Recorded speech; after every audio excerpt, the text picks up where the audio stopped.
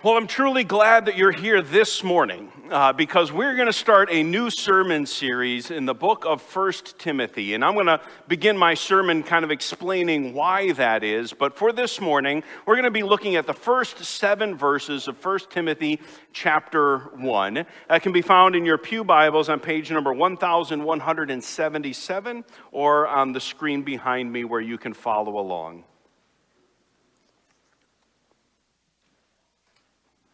Again, the opening words to the letter to Timothy, 1 Timothy chapter 1, verses 1 through 7. Paul, an apostle of Christ Jesus, by command of God our Savior, and of Christ Jesus our hope. To Timothy, my true child in the faith, grace, mercy, and peace from God the Father and Christ Jesus our Lord. As I urged you when I was going to Macedonia, remain at Ephesus, so that you may charge certain persons not to teach any different doctrine, nor to devote themselves to myths and endless genealogies which promote speculations rather than the stewardship from God that is by faith. The aim of our charge is love that issues from a pure heart and a good conscience, and a sincere faith. Certain persons, by swerving from these, have wandered away into vain discussion, desiring to be teachers of the law without understanding either what they are saying or the things about which they make confident assertions. This is the word of the Lord. Thanks be to God. Back in the beginning of December, when I was on one of my social media pages, I saw this meme going around, and if you can't read it very well, it says, if Paul could see the church in America today, we'd be getting a letter. I didn't really like this meme. I didn't like it for a couple of reasons. First, as several people pointed out in the comments below it, the church in America isn't just one singular thing. There are all many different churches in America teaching and doing many different things. So who needs the letter and why? And when you ask that question, it actually gets to the real reason why I didn't really like this meme, which was the underlying thought behind it, and it was confirmed in those that were sharing it, was kind of the idea that Paul wrote letters in order to correct people, mostly. That getting a letter from Paul was kind of like getting sent to the principal's office at school. It happened to you when you were in trouble. You were doing something wrong or inappropriate that needed to be corrected. Now, for sure, there are letters like Romans that kind of give the foundations of the faith and the teachings of Paul, or letters to like the Corinthian church that had much to correct in, but that wasn't all of his letters. I was thinking about that, and then I was also reminded of an experience I had several years ago when a student of ours from our church was taking a Bible class at college. And as part of the assignment they had to go back to their pastors and ask them, when you preach, what are some assumptions that you bring to the pulpit? I thought that's a really interesting question. And as I thought and gave many different answers, I do remember one of the answers that I gave was that, truth be told, one of the assumptions I bring to the pulpit is that the vast majority of you, the people that I'm preaching to and come here week in and week out, are those who are believers. You would consider yourselves followers of Christ, devoted to the faith and trying to live out that faith on a day-to-day basis. Now, there's a lot of qualifications to that. I hope and pray that there always are people who are new to the faith that feel welcome to come here. And I want to make sure that what I preach is something that they too can understand. I also don't want to assume that just because you show up every week that you are a true believer in Jesus Christ. But again, the basic assumption truly is that when I come to this pulpit, I think I'm primarily speaking to people who are genuine believers. Just as a side note, that student was Pastor Lucas, by the way, several years ago, and it's kind of neat to have him as a coworker now and see him working with us today, this morning. You take that meme and you take that assignment and you put that together, and really what drove me to 1 Timothy was this question that's going to kind of frame a lot of what we're doing throughout this book. What would Paul say to a genuine believer? Someone whose faith is not questioned, someone who isn't in trouble for what they are doing, someone who needs encouragement and development in their faith. How does Paul talk to them? What does he say to those people? And so that's kind of how I want to approach 1 Timothy. As those who are believers, what encouragement do we need to hear? What challenges do we need to face in our ongoing walk with the Lord as we grow in our relationship with Him? And so let's start with 1 Timothy, and since it's the beginning, let's deal with the very basics. First of all, this book is what we call an epistle. It's a letter. And like most letters of the day, the first thing it does is identify the author of the letter. They didn't sign at the end. Right away, they wanted to know, this is the person who's writing it. And like a lot of the letters in the New Testament, this letter is written by Paul. In the book, in this letter, he identifies himself as an apostle of Christ Jesus by command of God, our Savior, and of Christ Jesus, our hope. That word apostle is kind of like an official term. It's generally those who were sent or commissioned with a particular task. And when it's applied to the church, it is those that knew Jesus, that experienced the resurrected Lord, and were sent by Jesus to go forth and share the good news of hope that He has come to bring to the world. And that was Paul's challenge. That was his commissioning. Now, this was a rather dramatic event for Paul, and we're going to develop this a little bit later on when he makes more specific reference to it, but Paul wasn't always a follower of Jesus. He grew up as a very devout Jew, dedicated to knowing as much as he could about the faith taught by the greatest leaders of the day, to the point where he was very vehement and considered himself a Pharisee. And when Christ arose and disciples started going out and spreading the news of who Jesus was and what He had done, initially, Paul was very opposed to it. Going out and trying to stop this message, to shut down the churches, to arrest its adherents and try to discipline and persecute them so that they would cease proclaiming this name of Jesus. That was until he had a conversion experience. While on the way to go and find a church and imprison them, Paul met the risen Jesus. And that is where his life changed, and rather than opposing the church, he was sent to go and defend and promote and establish the church, and that's exactly what he did. An apostle to the Gentiles, proclaiming the news of faith. As I said, we'll develop that more as he references it more directly. So that's who wrote this letter, this epistle. And then we find out who it was written to, which is Timothy. Now, let me start with this. Although this is a personal letter, what we would call a pastoral epistle written to one person, what we will find is throughout the letter, Paul is aware of, and in many ways encouraging the fact that there are other eyes and ears that will be able to know what Paul is saying to Timothy, and there are places where this will become apparent. But first and foremost, this is to Timothy. And if you don't know who Timothy is, as I already alluded to, he is a fellow believer and servant of Jesus. His faith was not in doubt, and he didn't get this letter because he was in trouble. He was a young man that was born to a Greek father and a Jewish mother. He is mentioned in several other books of the Bible as someone who was a faithful servant with Paul, someone who went with him on his missionary journeys, even as a young age. And so it can be assumed and understood that he was a trustworthy and gifted leader. And that's clear from the start of our book. After giving his typical greeting, Paul identifies to Timothy the context within which he is writing this letter and one of the main purposes that he wants to address.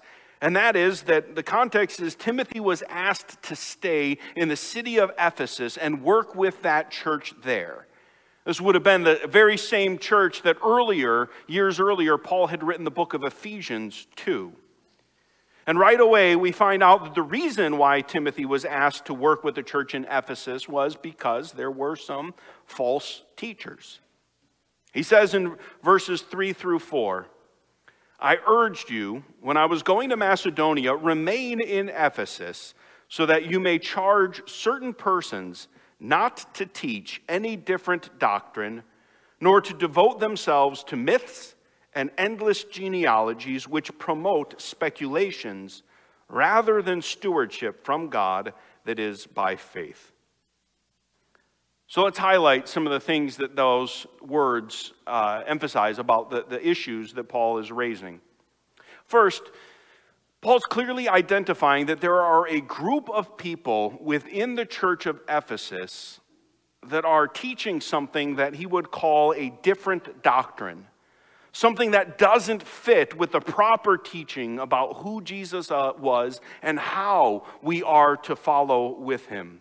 And these aren't just, people on the fringe sides of the church. These are people who want to be prominent in the church. We see at the end of our text that they want to be teachers and leaders in the church. And so this is a bit of an issue because these leaders are teaching and leading something that Paul says is a different doctrine.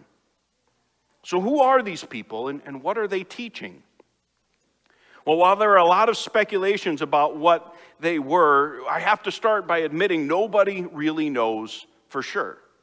But let's look at the clues that are in the text. It says that they were people who were devoting themselves to myths and to endless genealogies. It seems as though they were spending a lot of time in myths, things that were untrue. And again, while we don't know exactly what that is, these might be stories about Jesus that were just being made up. A lot of the work of the early church was to divide the things that really happened with Jesus and those that were not true to get to the heart of the message of the gospel. And some, at least one commentary I read, speculated that one of these myths, or some of these myths, were ways to justify immoral behavior, things that otherwise would be considered sinful. And while I thought about that as an option, I thought, well, how often does that affect us? How much time can we spend searching Scripture and coming up with all kinds of strange interpretations in order to justify ourselves and our wrong behavior and say, like, yeah, I know I'm doing that, but this is okay, and this is why.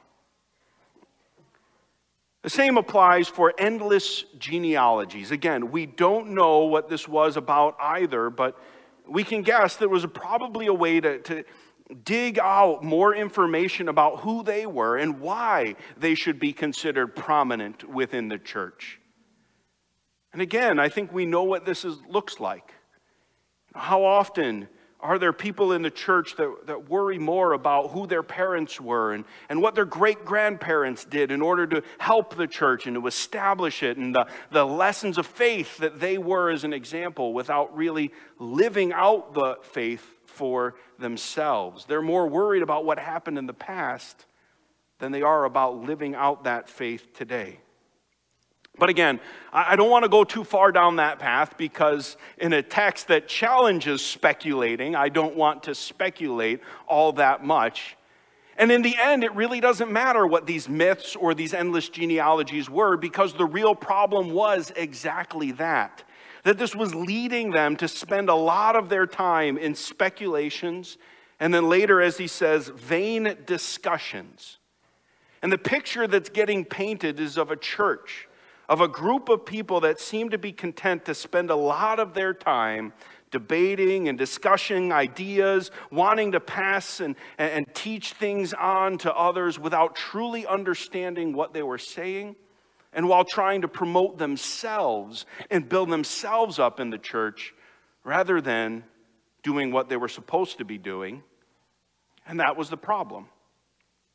We're going to see more about these false teachers and what they were doing as we carry on with the book, but what then becomes most important is not what they were doing and who they were, but in our text, who Timothy and Paul were called to be in contrast to all of that, to stand out as different. And we see this in a couple of places. Instead of speculating, as Paul says, they should be focusing on stewardship from God that is by faith. That word stewardship is kind of like a household manager, the literal translation of it. And the idea is that the church is not our church, it is God's church. The people, you who make up the church, are not my people, you are God's people. And a steward is someone who's called to not elevate themselves, but to serve, to protect, to encourage those. And that's what they were not doing. And then the main encouragement, an explanation of what it was supposed to look like, is found in verse 5, where it says, "The aim of our charge is love that issues from a pure heart and a good conscience and a sincere faith." As those themselves who had been blessed to know and experience the incredible grace of God, forgiving their sins, and now called into a life with the Lord, walking with Him, Paul knew that to become a follower of Christ meant that it must show itself in your life, a theme that will continue to be developed throughout the book. And what should come out of, and in light of that, how they should live is that instead of focusing on debates and winning arguments, the motive of their leadership should always be love. That the goal of the church was not to win arguments or to debate or to discuss or to elevate themselves, but to love the people that God had put in their path. And that love was to come out of, as it says, a pure heart, a good conscience, and sincere faith. If Timothy was given this charge to correct and to challenge people, then Paul wants to be sure that he's doing this motivated out of love, shown by right action. People don't listen to hypocrites. And so if you are trying to convince them of the truth of the things that you are teaching, but yourself living in opposition to that truth, well, then why would they listen to you? And so Paul says that when you love others and serve them, it should be motivated by a pure heart, not corrupted by immoral activity that you're doing behind the scenes or not in front of other people. That it should be motivated and come out of a good conscience. Again, one that is not holding anything back or feeling guilty, but able to proclaim, this is the truth because I am walking in this way. And from a pure heart. A heart that is not motivated by personal pride or privilege of gaining power and prestige within a community, but a heart that is motivated by the benefits and the blessings of other people. And that, I think, is the main thing that we need to hear this morning. As those who, like Paul and Timothy, have given ourselves to the Lord, the question is, what are we called to be and to do as a community and within the world? I started with that meme about the American church getting a letter from Paul. And again, while I have problems with it, there are plenty of places in the Church of America where there are problems. Clearly, there are churches that are teaching messages that are a different gospel, that don't align at all to the message and the word of Christ, that have strayed and wandered far from that. And those things need to be called out and they need to be corrected. But again, those are not first and foremost arguments to be won. Those are bad ideas held by people that we need to love. And so as we start to apply these things, first and foremost, while I do assume that the vast majority of you are believers, we cannot start without reminding you of that great message of hope. And for those that maybe never have truly given yourself over to the Lord or aren't sure if you do, what you must hear at the very beginning of all of this is that what we celebrated on Christmas is that word of hope that motivates all that we do. And I don't just say that to try to get you to come to this church and be another number or to get more money in the offering place. I do that with the elders and leaders of this church because we genuinely believe it and we genuinely love you and want what is best for your life. And so if you haven't ever or aren't sure if you've ever given your life to Christ, do that. Because that alone is the way that your sins can be forgiven. That you can have a reason for living in this world, that you've got something to look forward to and to do instead of just going from day to day pointlessly and meaninglessly. So hear that message first and foremost. And then for the rest of us, I think there are things that we need to hear, having given our lives to Christ. That doesn't mean that we're done, but it continues to call us to do several things. And maybe some of us need this morning to hear primarily that message of loving other people. Our culture is so quick to divide and to separate other people. And sometimes we can fall into that. We can assume that I know everything about you based on the color of your skin, based on your economic, social status, or I can know everything about you based on the political party that you align yourself with, and therefore I know everything I need to know, and I can just put you into that box, and that's how I'll treat you. And I will treat you primarily as someone I have to defeat. But really, as a Christian, we are called to not fight those battle of ideas to defeat and destroy people, but to love those people. And that is the motivation. And so maybe many of you need to hear that call to love the people that God puts in your life. It might be a family member. It might be a coworker. It might be a neighbor. But what should drive us in our relationship with them is the love we've received in Christ that we want to share with them. And then maybe some others need to hear more about that pure heart, clear conscience, and right faith. The reality is, as I said, no one likes to listen to a hypocrite. And there are far too many that have compromised the message of hope that they hope to proclaim to others in the way that they have lived their lives. That they have sacrificed the truth and the trustworthiness of their testimony because while they say, I love you and I want you to know Jesus and this is what it means, the lifestyle they live does not align with that. And people look at that gap and they say, well, why should I ever listen to you or follow what you're teaching? Because clearly it makes no difference in your life. And maybe that's the challenge we need to hear. That we need to get a clear conscience, a pure heart. And again, that's not something we can do on our own. We need to depend on the Holy Spirit toward that. And doing that doesn't guarantee our salvation. Only Christ saves us. But because we know we have been saved by Christ, we are called to live a different life. A life with a clear conscience, a pure heart, developing from that sincere faith given to us by Christ. So that's where we're going to start our book.